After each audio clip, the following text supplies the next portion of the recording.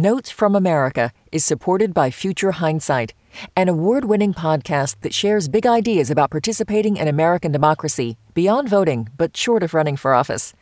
Join host Mila Atmos for stimulating and incisive conversations with citizen changemakers on topics ranging from gerrymandering, policing equity, and voting rights.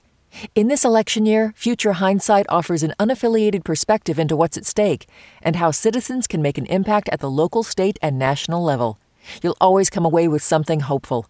Tune in every Thursday to get engaged and stay engaged. WNYC Studios is brought to you by ZBiotics. Seize the day after a night of drinks with ZBiotics pre-alcohol probiotic drink. ZBiotics was invented by PhD scientists to break down the byproduct of alcohol, which is most responsible for making you feel crummy the next day. Drink ZBiotics before your first drink, drink responsibly, and you'll wake up refreshed and ready to take on the day. Try it for yourself at zbiotics.com/WNYC and get 15% off your first order when you use WNYC at checkout. That's zbiotics.com/WNYC and use the code WNYC at checkout for 15% off. Listener supported. WNYC Studios. Would you consider yourself a naturally optimistic person? I'd say it's a little bit of both. The goals that I want to achieve here are pretty set, and if I don't be optimistic, I don't think I'm going to achieve it. So not at all. Actually, no. I'm very optimistic, yeah. I feel optimistic about today, so don't have any reason to feel it will be different. And would you consider yourself a normally optimistic person in that regard? It's more who I am. So just to know that how many things need to go right every single day for one to get out of bed, go through the day. So I would say in that sense, I would definitely consider myself an optimist. That things are working the way they intend to.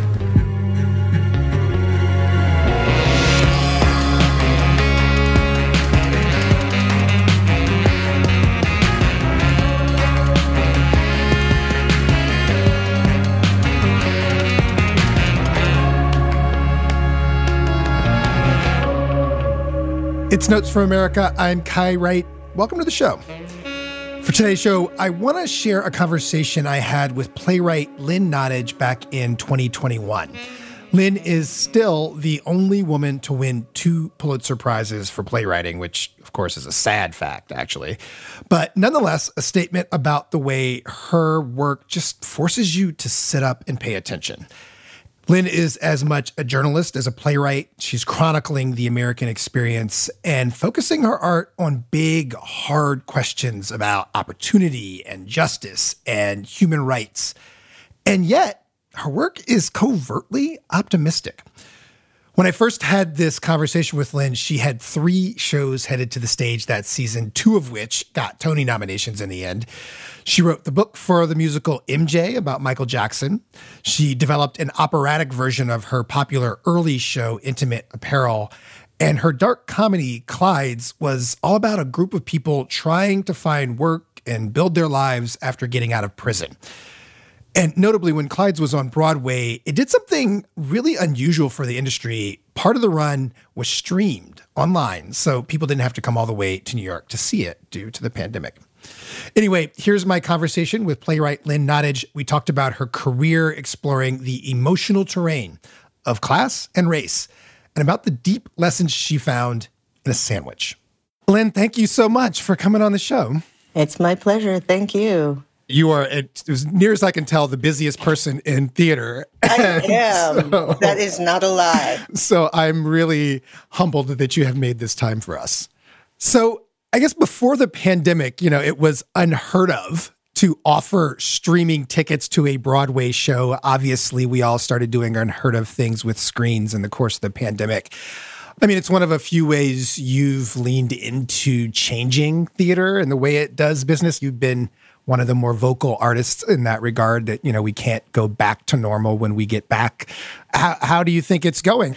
I mean, yes, there's some ways in which we're back and it's status quo, but I do think that a lot of really exciting things that have happened that started during the pandemic, particularly since we were in the midst of this cultural reckoning, and it really forced the industry to begin to interrogate their practices. And some people really stepped up to the table and began shifting the way their theaters look. And some people, you know, as always, are resistant to change. And I can only speak anecdotally about the rooms that I'm in and the institutions that I'm interfacing with, and it feels as though they heard that they're really trying to figure out, how do we create a theater that is more inclusive, that is more welcoming, that really is reflective of the kinds of diversity that we have in our culture.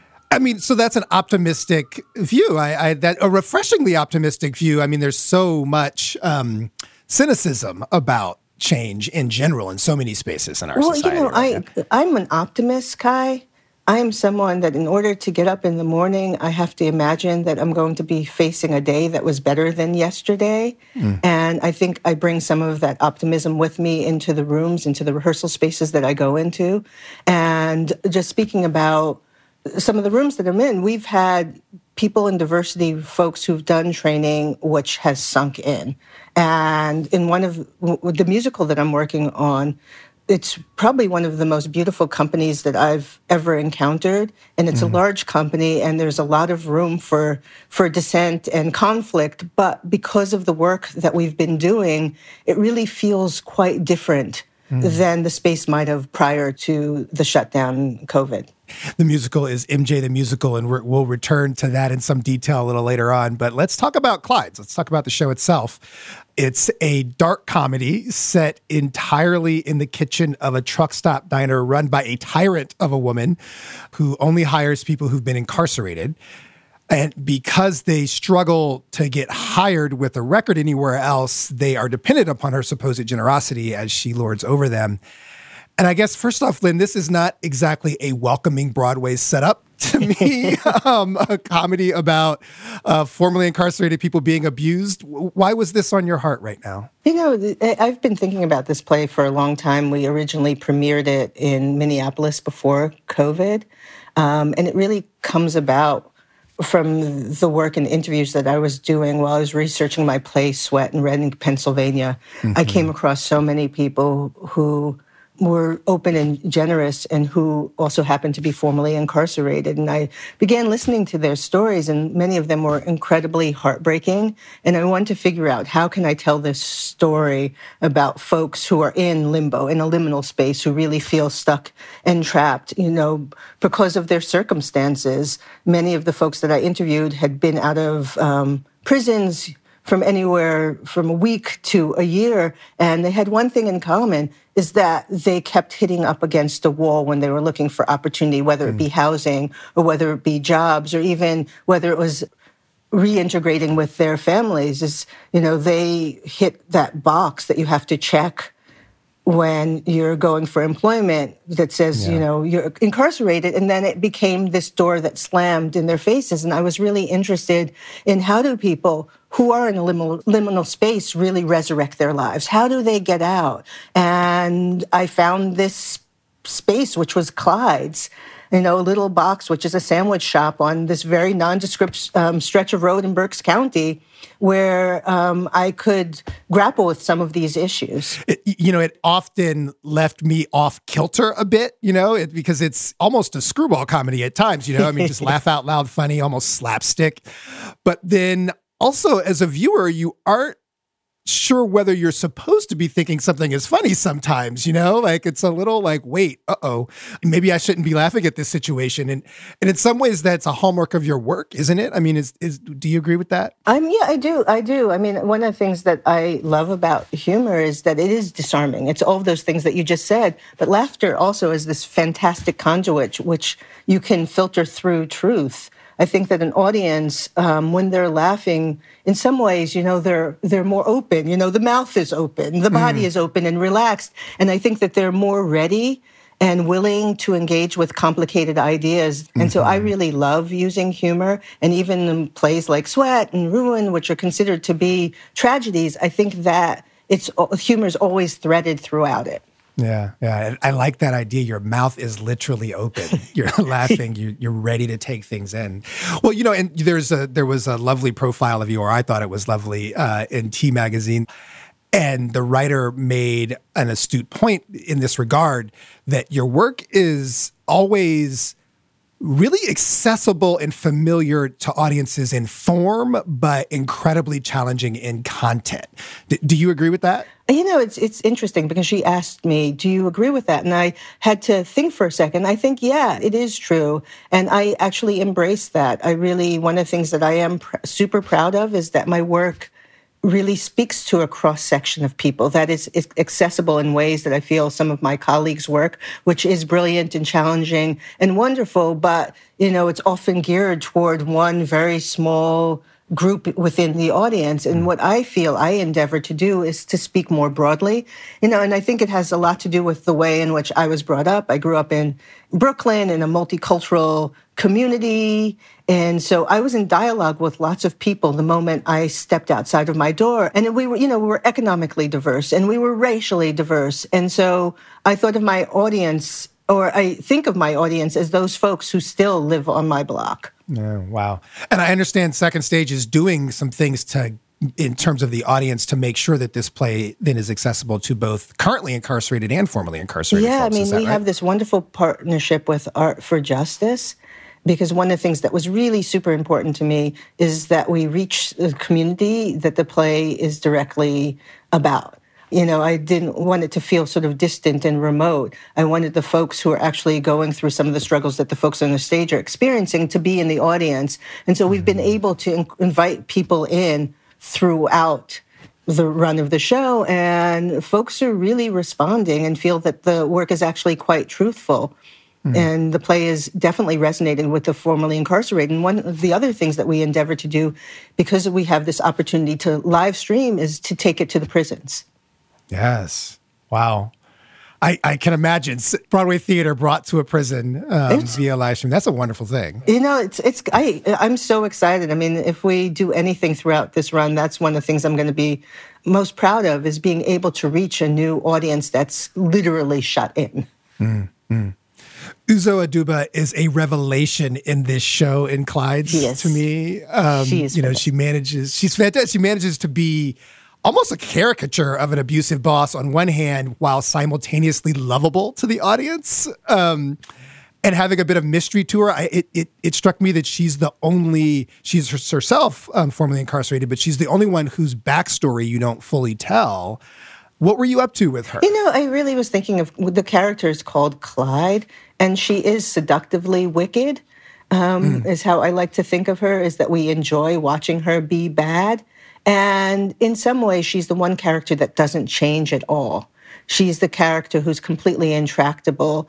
And for those who are in that liminal space, she represents all of the obstacles that they're going to face when they get out. And she's constantly tearing them down, and they have to figure out ways to resurrect their spirit. And so I was interested in her as the mischief maker, as Elegua, as that person, the gatekeeper. But she's damaged herself. She is very damaged herself, but she's the one character that's really not willing to do that kind of self-interrogation. And in some cases, it's the way in which she survives. I'm very interested in characters who are morally ambiguous. People who, on one hand, are doing something that is apparently generous. She is giving these folks opportunities where no one else will, but, once they have that opportunity, she is cruel, and she is exacting, and she is punishing. And I also think every one of us has had a boss at some point who has, in some form or another, tortured us. And so I think that Clyde is very relatable to a lot of people in the audience. Coming up, Lynn Nottage is among the artists who have been credited with foreshadowing the Trump era, most notably in her Pulitzer Prize-winning play, Sweat. I'll ask her what it was like doing research for that play. Stay tuned. WNYC Studios is brought to you by ZBiotics. Seize the day after a night of drinks with ZBiotics pre-alcohol probiotic drink. ZBiotics was invented by PhD scientists to break down the byproduct of alcohol, which is most responsible for making you feel crummy the next day. Drink ZBiotics before your first drink, drink responsibly, and you'll wake up refreshed and ready to take on the day. Try it for yourself at zbiotics.com/WNYC and get 15% off your first order when you use WNYC at checkout. That's zbiotics.com/WNYC and use the code WNYC at checkout for 15% off. I'm David Remnick, host of the New Yorker Radio Hour. There's nothing like finding a story you can really sink into that lets you tune out the noise and focus on what matters.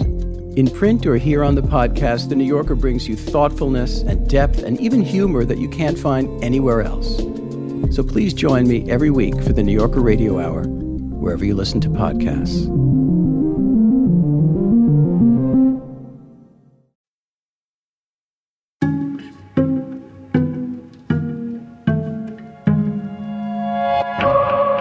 Welcome back. I'm Kai Wright, and this is Notes from America. You're listening to a conversation I had with two-time Pulitzer Prize-winning playwright Lynn Nottage back in 2021. I spoke to Lynn when she had 3 shows running in one season, which is a pretty incredible feat. In one of those shows, Clyde's, we learn a lesson in a surprising place. We got to talk about the sandwiches. The place is a sandwich shop, and the workers have this unreal reverence for making the perfect sandwich. And I don't really even have a smart question about it, Lynn. But what is with the adoration of sandwiches here? I was trying to find the perfect metaphor for creativity, for how people reconstitute their lives. And the sandwich, I don't know why or how it came to me, but it's something that I love. And food is the one thing that we can all unite around, regardless of where we are. And I began thinking of the sandwich really as a way in which people can reinvent themselves. And, the great thing about the sandwich, and I think it's something that is said in the play, is that it's one of the few things in which you can combine relatively ordinary ingredients and have this extraordinary culinary outcome. Yeah. I mean, in some ways, the metaphor worked for me, too. I mean, the experience of watching the show, I felt like I didn't really fully appreciate it until the last bite, until the sandwich was fully built, I suppose. Oh, it's lovely. And you just think about savory and sweet and dissonant and harmonious, and that the sandwich really can be all of those things, is that you can have a grilled cheese sandwich and you can put some chutney on it and a slice of bacon, and suddenly you have a small piece of heaven. But ultimately, I kind of couldn't figure out whether it was a hopeful story or a dreadfully bleak one at the end. And without giving away details, I'm still not sure where I landed emotionally on that. What about you? I mean, is it a hopeful or pessimistic story? I think it's open-ended. I really invite the audience to be the final collaborator and take away what they will. And there's some people who leave and see it as being incredibly healing and optimistic and hopeful. And there are other people who leave and think, oh my God, the cycle is just going to continue. Right. And so I really think it's where one is in their life. Determines what ending they take away. I suppose that says something about where I'm in my life. Are you a glass half full or a glass half empty kind of person?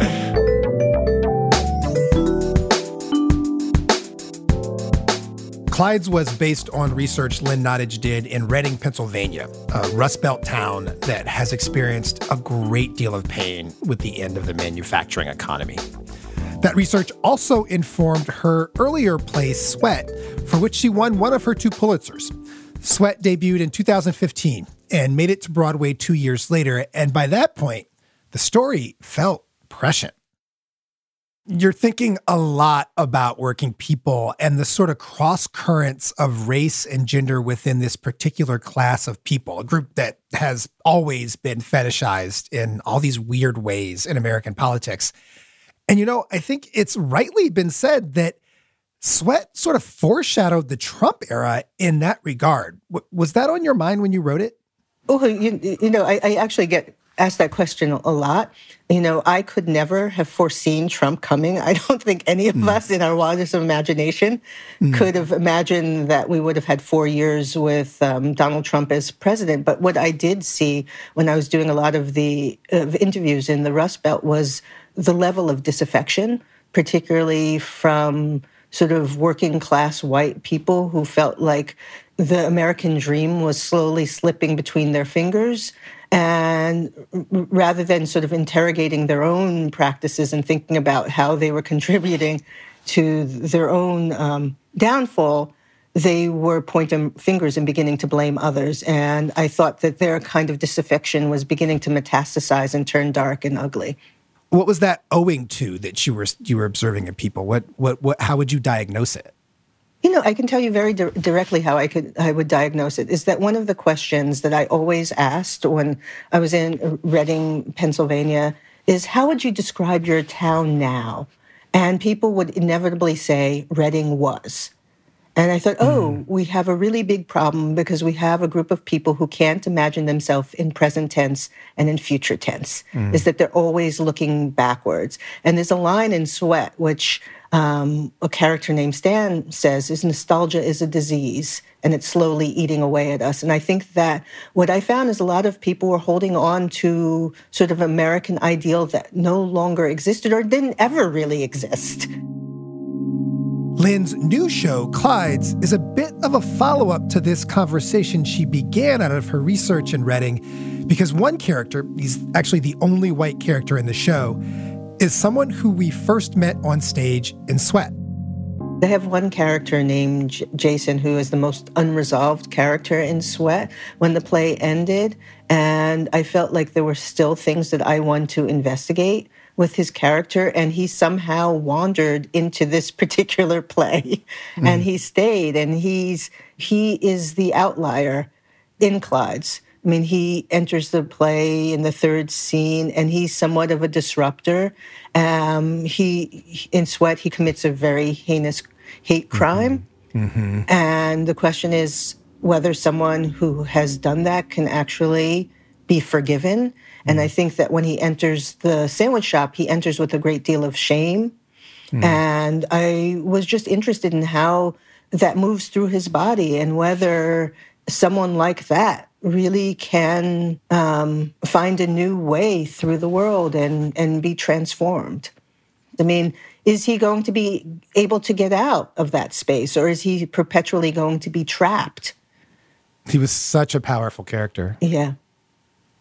Well, it's really interesting to think about then if you're saying that, as you talk to people to develop Sweat, you heard all of this past tense, people who couldn't think of themselves in present tense. And then Clydes is so about imagining a future. Right.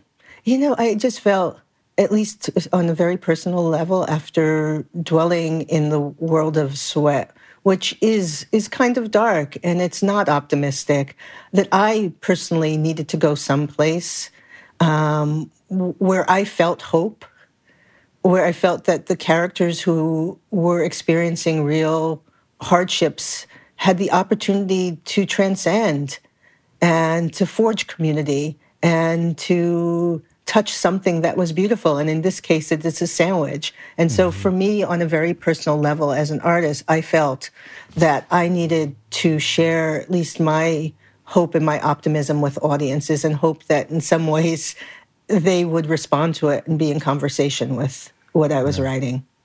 Why this interest in class in this way? And this, you really, as an artist, are spending a lot of time in this space of where class and race and gender come together. Why is that something you're drawn to, you think? It's interesting because I recently had a revelation about this, because I was like, why am I so interested? And why do I constantly want to tell stories about working people? Number one, I'm a working person. I don't think that folks often think of artists as working people. And we're folks who have experienced a lot of economic hardship, and we work very hard for very little reward. And so there's a real connection between what we do as artists, craftspeople, and folks who are working in factories and working for a minimum wage. I mean, we understand that. So that's just the bottom line. But I recall when I was growing up, we had some hardship in my life, and our circumstances changed very, very quickly. And I watched my mother, who was this incredible woman,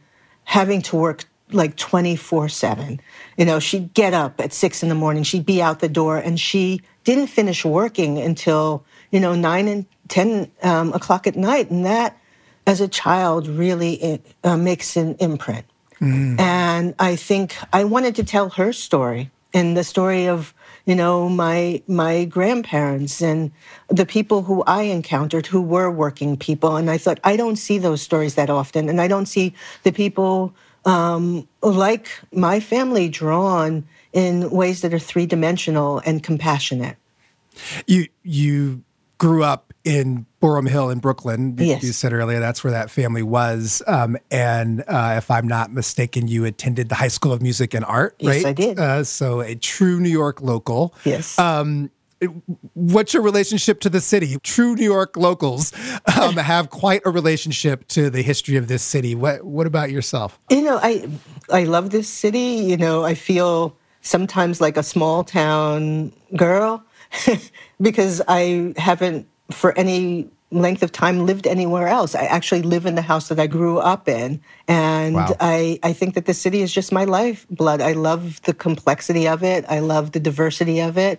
I love that there are arts that are so accessible, and that every single day I get on the subway, there's something that happens that kind of blows my mind.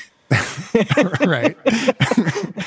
Do you remember when you first decided, I want to turn to the arts? I have things to say that I can only say through art? I was really fortunate to have parents from the time I was very young who were deeply invested in the arts. If you come to my home, there were always incredible works of art that were on the walls. And, they took me to see the theater, and they took me to see music when I was very young. I just had this really delicious moment when I was watching Summer of Soul, that documentary that Questlove made. And in one of the first few frames, I saw my mother in the crowd enjoying music, and I thought, that's who she was, and that's what she literally? Did. Like, literally. Oh, wow. It was really, really cool. And, I haven't seen my mother in motion in 24 years. And so It was just like this Easter egg. It was this wonderful thing, but seeing her just reminded me of what they gave me. You talk about living in the city, and what they did is they gave me the city. And I grew up at a time when, as kids, we were like free-range chickens. You opened up the doors and you just went outside, and you didn't come back in until the street lamps were on. And we explored, and thankfully, we weren't just playing out in the street, which is what we did, but we went to movie theaters, and we went to the theater, and we heard music in the park. And there was this kind of vibrancy that I wanted to keep alive for the rest of my life. And I think that's why I make art, and that's why I make theater. So you had that background. You went on and got degrees in Brown and Yale Drama School. But then you got a job at Amnesty International after school. And I wonder, was that just one of those out-of-school jobs, or does that tell us something about the foundation of your work? No, I think I got that job for very intentional reasons. When I was at the Yale School of Drama, it was during a very difficult moment in our country. It was the height of the AIDS epidemic. It was the height of the crack epidemic. I was watching classmates die, not only from AIDS, but from drug addiction. And suddenly the notion of writing a play felt very decadent to me. And I really thought, I have to do something. I have to be in conversation with this culture in some other way. And it was really a struggle for me to figure out how, as an artist, I could affect any kind of change. And so I deliberately looked for a job where I could do something that felt tangible. And so I began working at Amnesty International as the press officer during a key moment in human rights history. And I look at those years that I was there as my second graduate school experience. And I was there when Nelson Mandela walked out of prison, which was an extraordinary moment. I was there when the Berlin Wall came down. I was there when the Guilford Four got out of prison. And so it felt as though human rights work was really doing. I mean, one of the things that we did when I was at Amnesty is really introduce the notion of human rights as the language of détente. Prior to that, when presidents and prime ministers sat down, human rights wasn't necessarily something that was placed on the table as an issue. Yeah.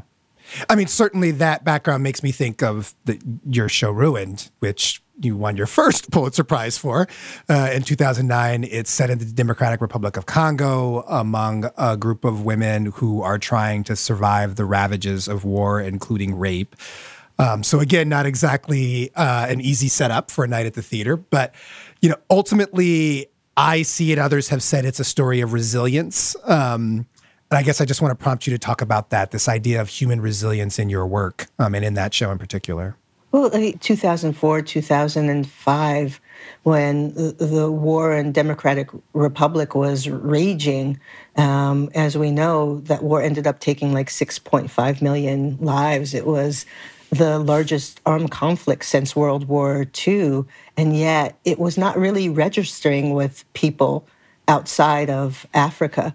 And so I went with the director, Kate Worski, and my husband to East Africa and began interviewing women who were fleeing that armed conflict. And one of the things that we found is that all of them had been raped and had been abused. And it was something that I wasn't necessarily reading in the newspapers, and I thought, this is a story that I want to tell. Originally, we had gone there to do a modern adaptation of Mother Courage, which is Bertolt Brecht's play. But when we began interviewing women and hearing their stories, we realized that there was a story that was unique to Africa. But to answer your question, I would sit with some of these women, and they tell me stories which were absolutely heartbreaking about what they went through. But what I really clung to was the way in which they were able to find hope and optimism and smile. And, I saw embedded in their stories is this incredible resilience. And one of the questions that I used to always ask them is, what do you think of when you think of the words Mother Courage? And they'd say, yes, Mother Courage. And they'd hold those words in their mouths and repeat them. And I thought, yes, that's the story I'm telling, is about Mother Courage, is about resilience. And I went home and I wrote Ruined. And I know a lot of the critics asked, why do I end the play, which is about something that's so dark, which is, gender-specific human rights abuses, with optimism? I thought, because that's what I experienced, is that no matter what these women went through, they had Mother Courage, is that they were going to persevere and they were going to sort of resurrect their lives in beautiful ways. It's so interesting because that was the truth, because optimism is actually the truth, which is so hard to wrap your head around in today's world. Yeah, I mean, absolutely. I mean, I think of just the experiences of us as Black folks in America over the last 400 years. And what we have is this incredible ability to reach for optimism. And we're incredibly resilient. And I think that's not recognized enough. It's really not. I often say, easily the most optimistic, forward-looking, progressive people in this country are Black people and immigrants. For all the talk about we're supposed to be victims, we are easily the biggest believers in a better future. Amen to that. It's so true. And so I want to sort of explore that more deeply. Thank you so much, not only for this time, but just for all your work and your contribution to theater. Well, thank you so much, Kai. I listen to your show, and I really love your show, and I'm super, super delighted to be here with you.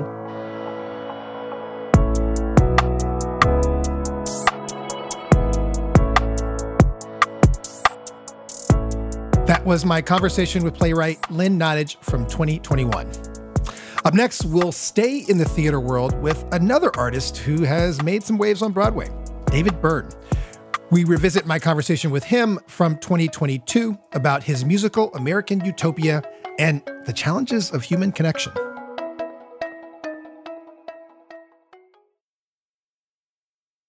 Hi everyone, my name is Rahima and I help produce the show. I want to remind you that if you have questions or comments, we'd love to hear from you. Here's how. First, you can email us. The address is notes@wnyc.org. Second, you can send us a voice message. Go to notesfromamerica.org and click on the green button that says Start Recording. Finally, you can reach us on Twitter and Instagram. The handle for both is Notes with Kai. However you want to reach us, we'd love to hear from you and maybe use your message on the show. All right, thanks. Talk to you soon. What's the matter with him? How do you know? I don't know no game. And we're going to the top. It's Notes from America. I'm Kai Wright, and we're going to revisit a conversation I had with artist David Byrne back in 2022. This is his song Slippery People, which he originally wrote with his band Talking Heads. And, you know, it's a song that evokes thoughts about faith, not just about religion. That's in there too. But I mean, faith like faith we put in people, in each other, about how we all try to navigate the challenges of our lives together. That might be why this song is a good fit for Byrne's show American Utopia. It's a live Broadway show in which he performs his music almost as a catalyst to a wider conversation about living in a plural society. You, me, us, and what's possible if we can make that work. I was lucky enough to talk to David Byrne about his music, about the show, and about the sort of musical democracy that is on his mind. David, thank you so much for this time. Thank you. Thank you for arranging this. Yeah. So I want to start with, you spoke with a friend of mine, actually, Rich Benjamin, for The New Yorker, and you said something to him that really stuck with me. You were talking about the love that you feel coming from the audience while performing American Utopia. And you said, though, that you try not to take it personally because you know it's not really about you. But you also, nonetheless, try to reciprocate it in the moment. And I have to say that almost made me cry because while it's really beautiful to me, it also sounds like a lonely thing to experience. And I bring that up because it just kind of reminds me of how I felt watching the show in general and your work in general, of having these sort of overlapping, often conflicting emotions. So I don't know. I just want to start with asking you to say more about that feeling you described around love. Okay. Like a lot of, whether it's actors or musicians, performers in general, we as audience members, we confuse the person's work with the real person. To a large extent, it's the work that they love that is affecting them. I'm kind of the delivery service for that. And, okay, maybe I'm doing a pretty good job of it, but I also feel like there is a little bit of a difference between the work and what that means to people and me as a person. Yeah. Well, so American Utopia in general seems to me to be interested in the contradictions and challenges and joys of being social creatures. That's a lot of what I take from it, sort of craving connections as humans and the complications of that. Is that right? Yes. A lot of it is kind of the journey of this person, kind of embodied by me and based on a lot of my own experiences, from being kind of socially awkward and gradually over decades finding oneself in a little community where you feel comfortable. In my case, that might be a band. And then gradually becoming comfortable enough that you can engage with strangers and also become socially engaged, socially active in terms of issues and things like that. And for me, anyway, I find that that's a step-by-step project.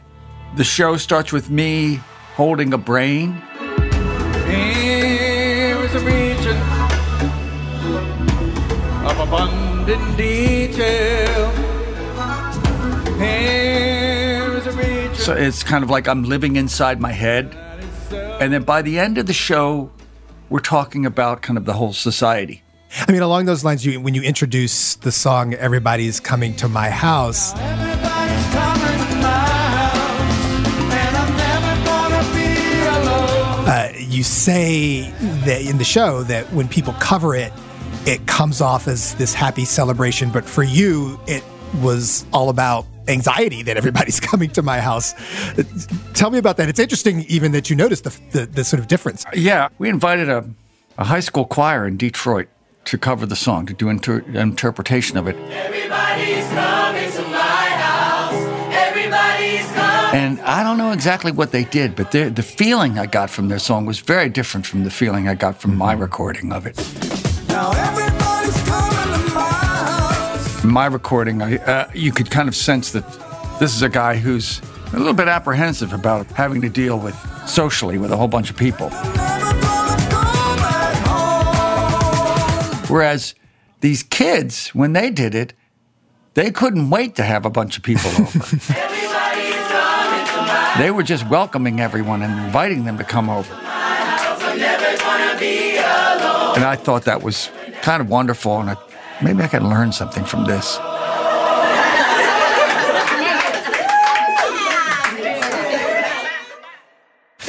The show grew out of your 2018 album, so obviously it was conceived before we all experienced a lot of the hard stuff that complicates our American utopia as it were now, COVID, the near collapse of democracy, the reaction to George Floyd's murder. But what were you seeing in our lives that did creep into this show as you were conceiving it back then? Because it's not a literal statement about utopia in America. No, it's not that. And it's not to be taken that way, that he's either saying that we live in a utopia or me giving a prescriptive kind of directions like, oh, this is what we need to do. But we touch on immigration, we touch on race, we touch on voting, we touch on a lot of subjects that have since then become like their kind of main focus of our lives in some ways. But it was definitely in the air already. And it, as with a lot of things, the pandemic just threw things into kind of bigger relief. But it was more the tour. And when I started thinking about how to perform this material and mix in some older material, I became very concerned with kind of what I saw happening in the world, in the country that I live in. And I thought, I need to at least acknowledge that. I'm not going to provide everybody with a lot of answers, but I have to acknowledge what's going on in the world that we live in and not only provide kind of an entertainment. Although that's kind of have to do that too. Otherwise, people are just going to walk out. I mean, it is ultimately quite a joyful celebration. That's the experience of it. At least watching it. I mean, people literally dance in the aisles. I watched it. I watched the HBO version, which was directed by Spike Lee. So, my boyfriend and I danced on the couch instead of in the aisles. But the film version really does still capture how much fun the audience appears to be having throughout the show. I mean, how important was that to the experience as a whole? I thought it was very important that people kind of experience that utopia that we're talking about. Just a little bit. They just get a little taste of it, whether it's kind of dancing or the joy that I see in in the audience. A lot of what the show does is not prescriptive or descriptive. It's not me telling people this is what's going on, this is what I see, and this is what we should do. I want them to witness it. I want them to witness what's possible. And that's kind of, to me, what a lot of the show is about. They see what we can be. And granted, it's just a show, but it still is kind of very affirmative that way. Yeah. Along those lines, I mean, I'm struck by the mobility of the performance. For anyone who hasn't seen the show, all the musicians, including the drummers, are equipped to walk and move freely anywhere on the stage as they play. How did that format then shape what you were trying to achieve? That was something I'd been kind of building to for many years. Yeah. I mean, I myself had kind of gone wireless for a while. And then on a tour that I did with St. Vincent, we had a brass section, and the brass section was completely mobile and wireless. And I just thought, can we take this further? Can we have everybody, even the drummers, keyboard player, can we have everybody mobile? And when we did that, these other things happen. One thing is that the stage becomes more democratic. The drummers can come to the front. They're not relegated to a platform in the back. They can be in the front, and I'm in the back. We're constantly in motion so that everybody's kind of at the front at some point. So that's a big thing. And the other thing is that by eliminating all the stuff that's on stage, it really does become about the people, how they relate to one another, and how they relate to the audience. So it's not about special effects and video screens and all the other kind of stuff that we often use in shows. It's stripped down. I mean, and again, for people who haven't seen it, the set is also quite stripped down, gray suits, gray background, without shoes. All of that, I gather, then is about this point of just sort of, it's us as humans together. Yes, kind of just, if we take everything away, all that's left is us.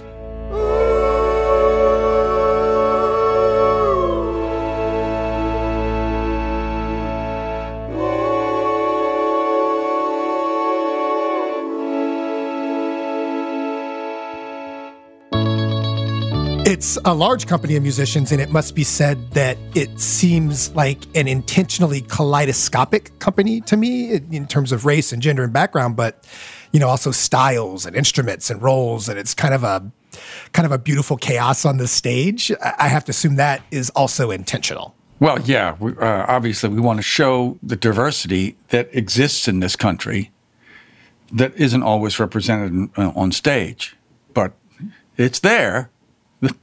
The talent is out there. And a lot of the musicians I work with, we'll take the drummers. The drummers, in order to get all these different sounds like what we'd have on recordings, they started bringing in, Afro-Latin instruments and Brazilian instruments and all kinds of stuff. So there's a real drum and percussion kind of symphony going on back there to achieve all these sounds.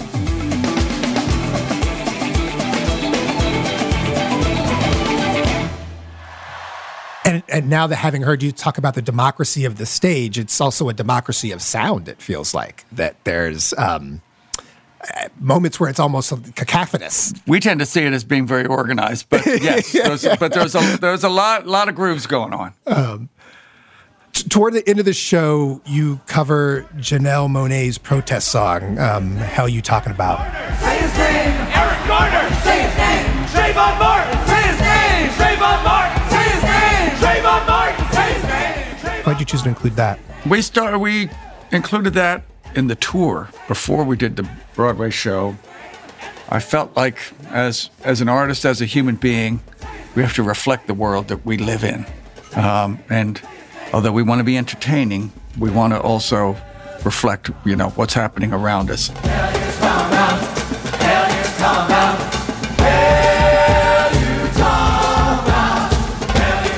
And I heard that song a little bit before that, and just thought it was very moving and beautiful in that it doesn't tell you what to do. It just tells you this happened.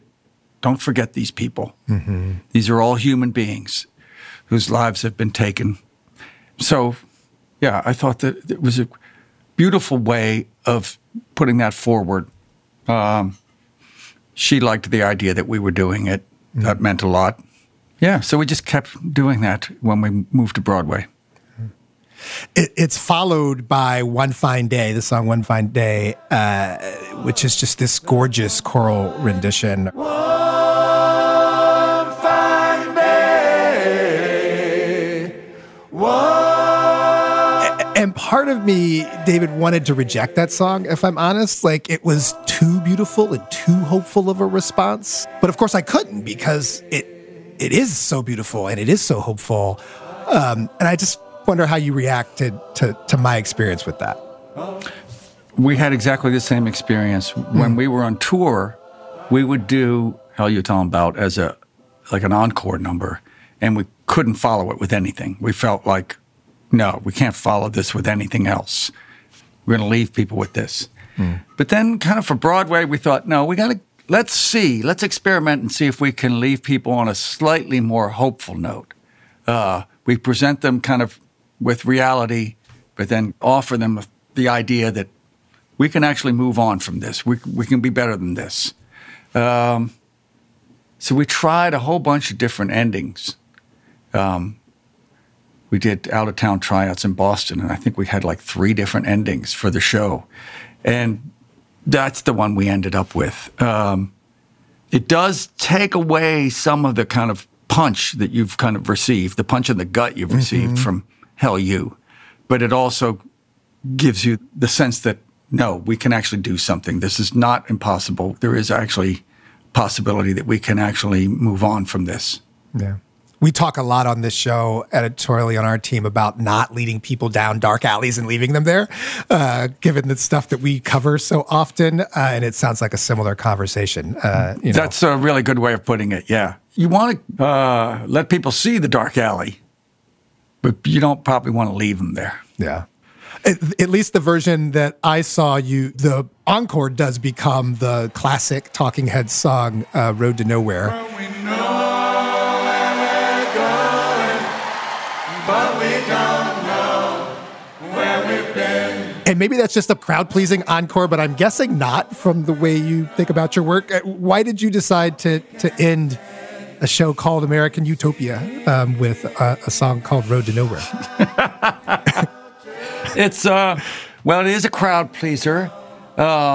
Despite the title and the lyrics, it's actually very kind of uplifting.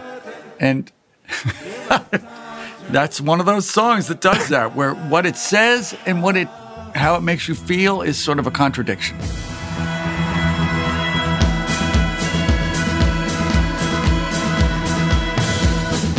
We're on a road to nowhere. Come on inside. I mean, I feel like, and this is what I said at the beginning, I honestly, for me, that's almost definitive of your music in general. Is that a fair take? Yeah, it happens. It happens occasionally. I mean, I love that about music. It can hold contradictions like that, or it can hold different feelings and ideas and at the same time.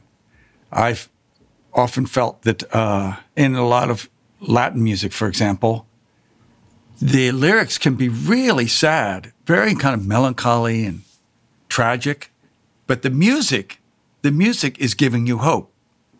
It doesn't say anything in words, but it gives the singer and the listener hope. So you have these two different things kind of in balance, trying to achieve a balance between each other.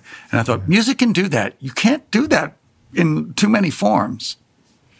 Does that song, how does the meaning feel now compared to when you first wrote it? It has stayed as being kind of uplifting despite what it says. I mean, if we took it literally, people would think, oh, he thinks we're in a hopeless situation, climate change, everything else, we're just going to hell in a handbasket. And he's just saying, well, it's been a nice ride. Here we go. we're all going down with the ship here. I don't think that's what comes across. Mm-hmm. But as I said, that's what music can do. Yeah.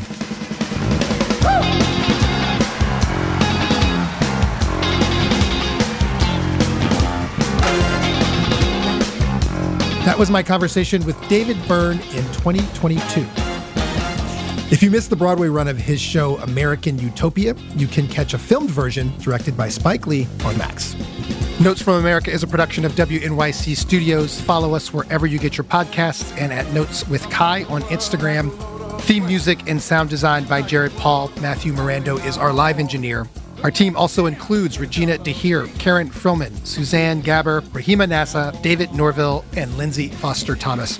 Our executive producer is Andre Robert Lee, and I am Kai Wright. Thank you so much for joining us.